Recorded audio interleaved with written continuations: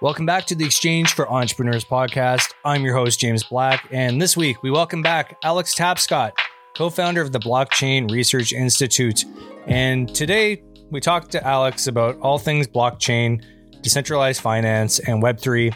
And really, it's a carry-on conversation from, I can't believe it, but almost back from 2019 when we first interviewed Alex on our program here about why he wrote initially or co-authored the book, The Blockchain Revolution. And he's on the precipice of launching a new book, Web3. And we get into a bunch of topics, but primarily trying to decode what had happened recently with the fall of FTX, the fall of Silicon Valley Bank and Credit Suisse, and what that really means for the world of decentralized finance, and what role crypto assets played in all of this. So it's a big topic set. It's a lot to digest. Alex is obviously welcome back on the show to dig further in some of these topics, especially as he gets closer to launching his book. But please listen to this podcast today. And if you want to go back, I'll put in the notes my original interview from 2019 with Alex. And I think the two together provide a great synopsis of what is happening in the blockchain industry, where it may be going, and some of the practical implications of the technology in today's terms. So without further ado, my interview with Alex Tapscott. Please enjoy. Mr. Alex Tapscott, Alex from the Blockchain Institute. How are you doing today? I'm great, James. Thanks for having me. Cool. Well, I see just by viewing you on the screen here today, you are actually at the Blockchain Institute, which I believe is in downtown Toronto. Is that correct? The Blockchain Research Institute is based in downtown Toronto and has offices also in 4 continents spread around the world. Okay, that's a good segue because I want to know, so there's a lot to talk about today, but you are a well-traveled man. You get to go around the world. You've written some books. You talk about the blockchain revolution. You talk about decentralized finance, which will be sort of the corner that we'll park ourselves in today because obviously we're a stock exchange. I want to know about some of your recent travels and why you're being asked still after all these years since 2016, when your first book was published, to talk about the blockchain and what its impact can be on the world and on finance. Well, there are a couple of ways to answer that question. But the first and most obvious way is that everything that we talked about in the book 5 or 6 years ago is happening in the world today. Like when we wrote the book Blockchain Revolution, the entire crypto market had a value of maybe $8 or $9 billion. And today it's about $1.25 to $1.5 trillion. And that's including, the downturn that we've seen in some of these assets. So obviously, the underlying technology of blockchain has enabled all of these assets into existence. And that has created enormous value and created a lot of new organizations and some disruption. And that's something that is acted as like a huge tailwind to everything that I've done, which is that basically the thesis has been more or less correct. Now, better lucky than smart. I'm not saying I was the only one who predicted it, but we put forth an idea for the big themes and ideas that could drive a lot of change in the world, and a lot of those things have come true. The other thing that's really relevant, though, to this question is that it's not like there are all these places all over the world where people are trying to learn about blockchain and I'm the only one who can tell them. If anything, it's the other way around, which is that unlike previous eras of technology innovation, the U.S. is not the only place where this is happening, or the traditional idea of the so-called developed world. Innovation is happening to everything, everywhere, all at once, to paraphrase the Oscar-winning film. And if anything, for me, these travels are kind of like time travel. Like I get to get in an airplane and visit all these alternate futures of what the world might look like. I went to Istanbul last fall, where a lot of people prefer to store and move money in digital assets like stablecoins and Bitcoin than they do their local currency, because the local currency is hyperinflationary and the banking system is unreliable, for example. And my hosts there, who are corporate executives from banks and other firms, were far more knowledgeable than their counterparts here in Canada. I was in Dubai in the UAE 2 weeks ago, where one of the neighboring Emirates, Abu Dhabi, just announced a $2 billion fund to support Web3 innovation. And in Dubai, I'm going to be educating the Prime Minister's office and their bureaucrats about blockchain, which is part of their effort to teach, key people in government about new technologies, whether it's AI or blockchain or something else. Where else have I been? I was in South Africa 10 days ago, where I was meeting with entrepreneurs that are trying to, bootstrap new kinds of companies in the world's poorest continent, but where I think there's a lot of hope for the future. I mean, this is a continent that's digitally native. It's very young. It's connected. And in Africa, as one person said to me, people innovate out of necessity. And so I think it could be the breeding ground for a lot of new stuff. So, yeah, I am going there to talk about blockchain, to meet with people, to build relationships and partnerships. But I'm learning more than I'm giving at this point. No, fair enough. I mean, that's traveling. It opens your eyes to whole new worlds, and it's a big world out there. So let's talk then about that juxtaposition between North America and the world. You said, things are a little more sophisticated, perhaps, on the topic of blockchain elsewhere. Obviously, in the fall, you can watch the clip on BNN. It's post FTX collapse. You can go back and read that story. We don't need to rehash it here, but obviously a lot of things branched off from that story when it comes to the blockchain and particularly crypto. And obviously FTX and its demise was a bit of a, I don't know if a wake up call is the right term, but it kind of shook the foundation of the crypto world. And I want to know why that wasn't the end of crypto, why FTX falling apart wasn't the end of crypto or, decentralized finance in North America. Maybe let's use that as a jump off point, because it seems to me that the use case elsewhere in the world for decentralized finance and crypto assets and stable coins is pretty clear, especially in inflationary environments, less stable governments. But in North America, where we have stable banking system, we just had FTX collapse.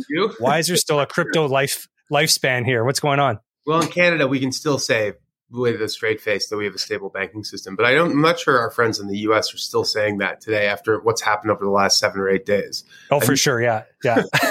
Well, we can argue that another time, but in general terms, globally, it's stable. We'll see what's going to happen post SVB. But yes, my question still stands. I think, the question's a good one. And I think it's more, in certain parts of the world, we have access to some financial tools that make our lives much easier than for a lot of people in other parts of the world. The fact that we have access to a bank account, or for that matter, an identity, a way to prove who we are in order to unlock services, whether it's from our government or our banks or other entities in society. Those are things that we don't even think about here in Canada. But for other people, they're woefully underserved in that respect. So it's true that being able to, access a way to move money, store money, and access credit without needing a bank account or a driver's license or a passport, to be able to, bootstrap an identity online and to, unlock these kinds of things. That's something that's hugely powerful for a lot of people. And it doesn't need to be in places where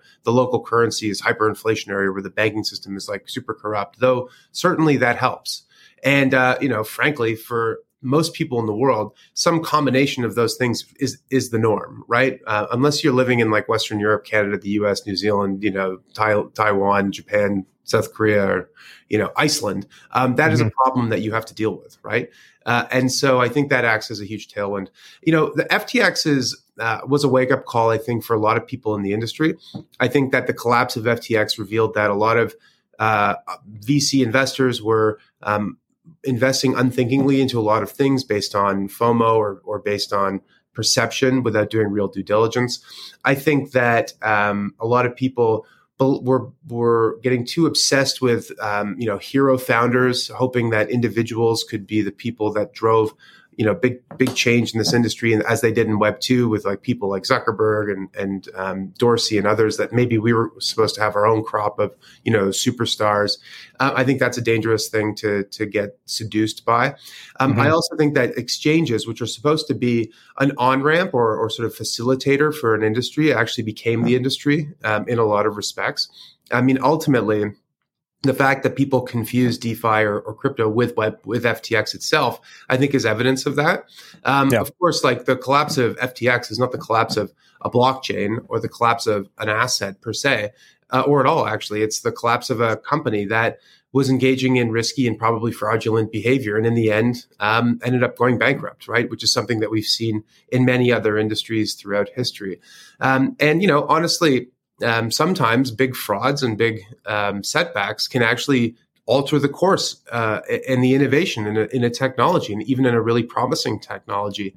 I mean, even the collapse of like the 3 Mile Island, or the sort of mini meltdown of 3 Mile Island, basically changed the trajectory of nuclear power in the United States, and Chernobyl basically caused the denuclearization of Europe, which is still a process that's ongoing. But there's lots of other innovations where, frauds didn't derail things. The South Sea Corporation was a massive fraud, a huge bubble. And for 100 years, the government banned the formation of new companies, which definitely set things back. But ultimately, companies went on to be the way in which sort of wealth was created in the economy. The collapse of Enron didn't kill the energy market. Train derailments in the 19th century, which killed dozens of people, didn't kill the railroads. I mean, you can go through all of these different examples of whether the failure by unscrupulous business people when wielding new technologies or new tools changed the course of those tools, but didn't kill them, certainly. And I think that ultimately, if the underlying technology is useful and people are curious about building on it and doing interesting stuff, then it's going to continue to scale. Right. So look at finance for a sec. So we've had a bit of a bubble as a result of basically zero interest environment through COVID. And now, obviously, things have come home to roost because of highly escalating or quickly escalating interest rates. And that led to, in part, the catastrophe at SVB, to a lesser extent, but most likely contributed to the fall of Credit Suisse and being bought out for pennies on the dollar by UBS. Yeah. Now we're in a situation where you got two kind of benchmark events that happened in a very short period of time. The fall of FTX, which you said was mostly malfeasance, not directly correlated to the assets underlying what they held, but it was still, you're always going to have that discussion, right, of correlation. But now you've got, traditional banking, though. Look at SVB, it's more of an innovation sector bank. And Credit Suisse, which was just, more or less, how can you get more banky than Swiss? But the point being is you've got these two events now, and you're looking at you as a thought leader in decentralized finance and talking to all these people in the world. Has anything shifted or changed for you, or been basically reiterated through all this, that this is why my thinking in this space matters, or the technologies we're looking at really now matter even more than ever? Yeah.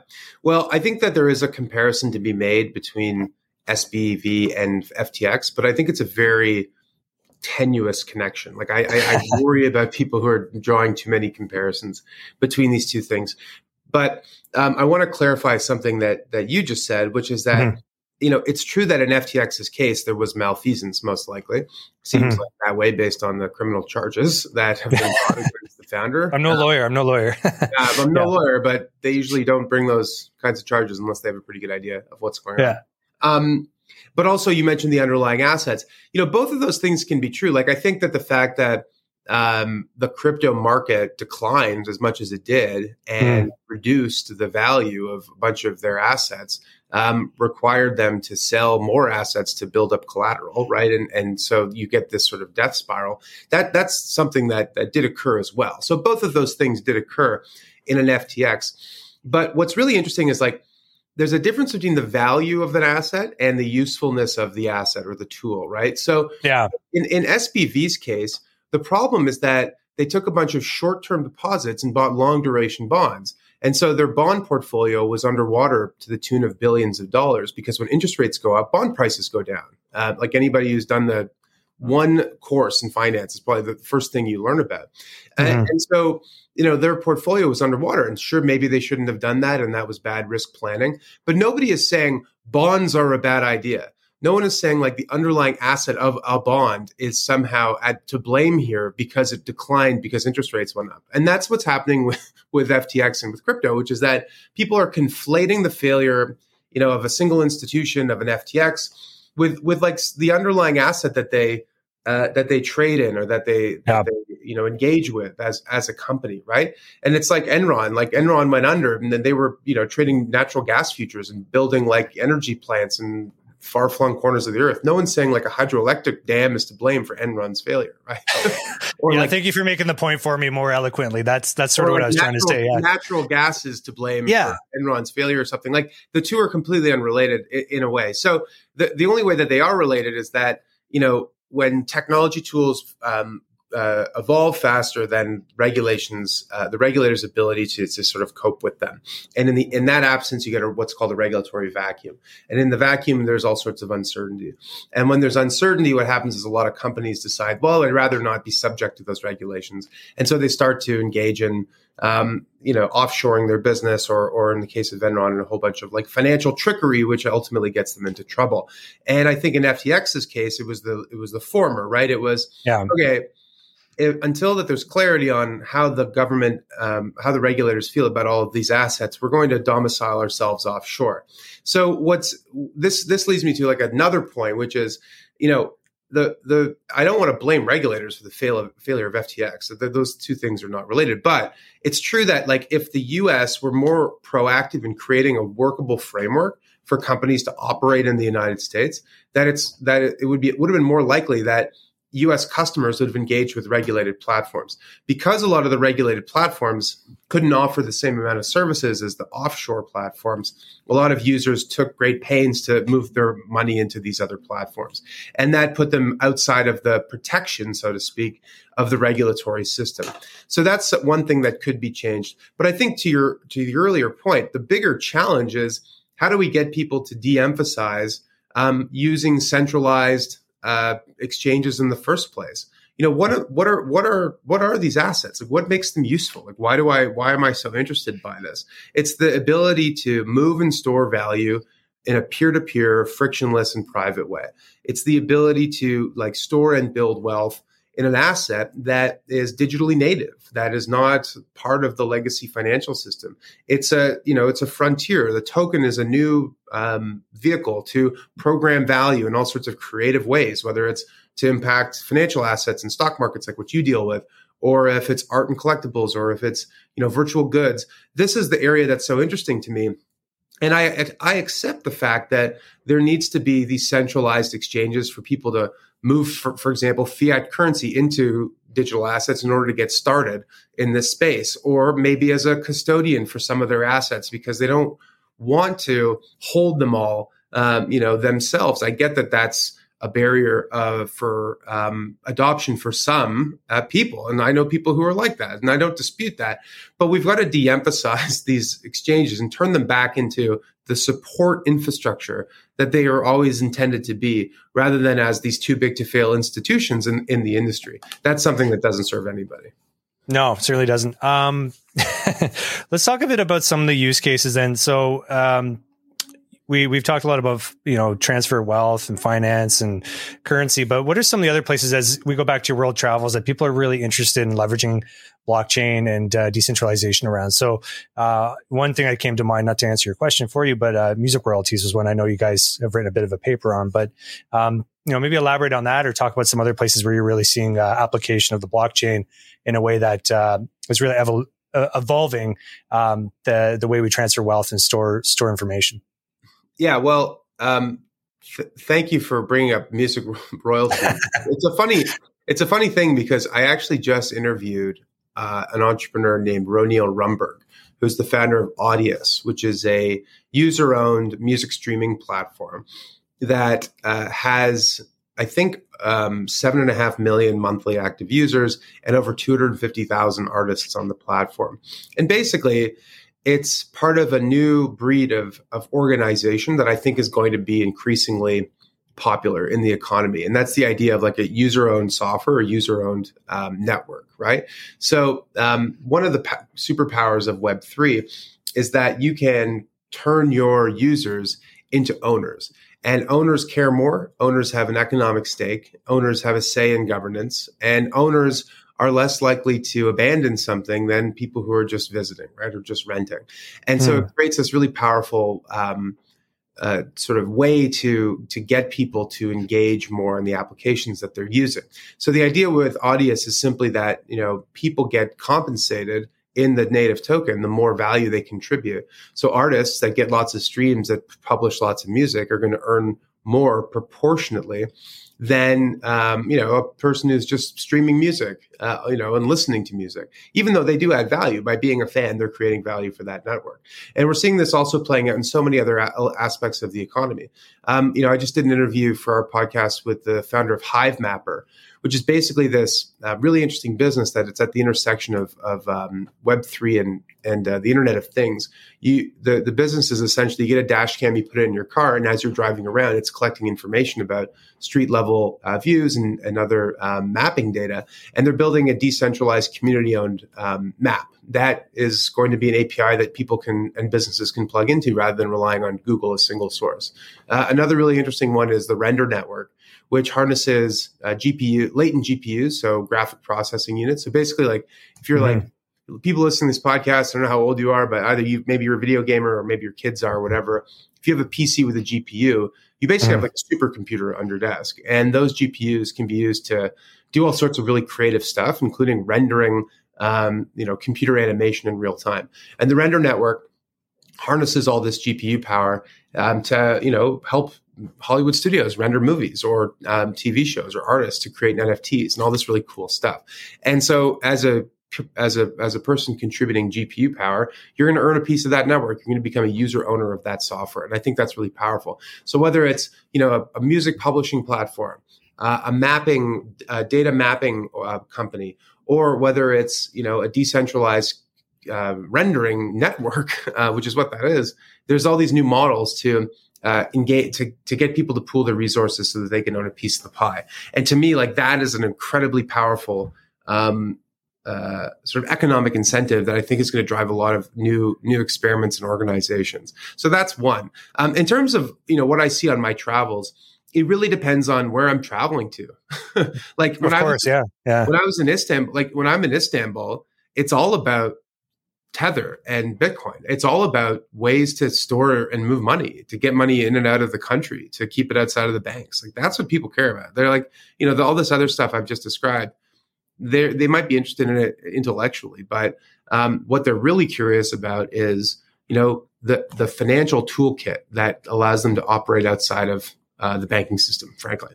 But if I'm in Thailand, which is a place that I've also visited in my travels, it's very much, how do I plug into some of these new organizations that I've just described to maybe lend my time or my energy or my talents to earn a share of something, right? To actually participate in some wealth creation, which is why play to earn games, basically games where as part of the gameplay, you can actually earn assets that were worth something, was extremely popular in places like the Philippines and Thailand, because people there are underbanked and underemployed. And so they're hustlers. They're looking for ways to make money, which, people who are fat and happy like me in Canada, I wouldn't think to play a video game to make some extra money, but that's something that other people might care about. So it always depends on which country you're talking about.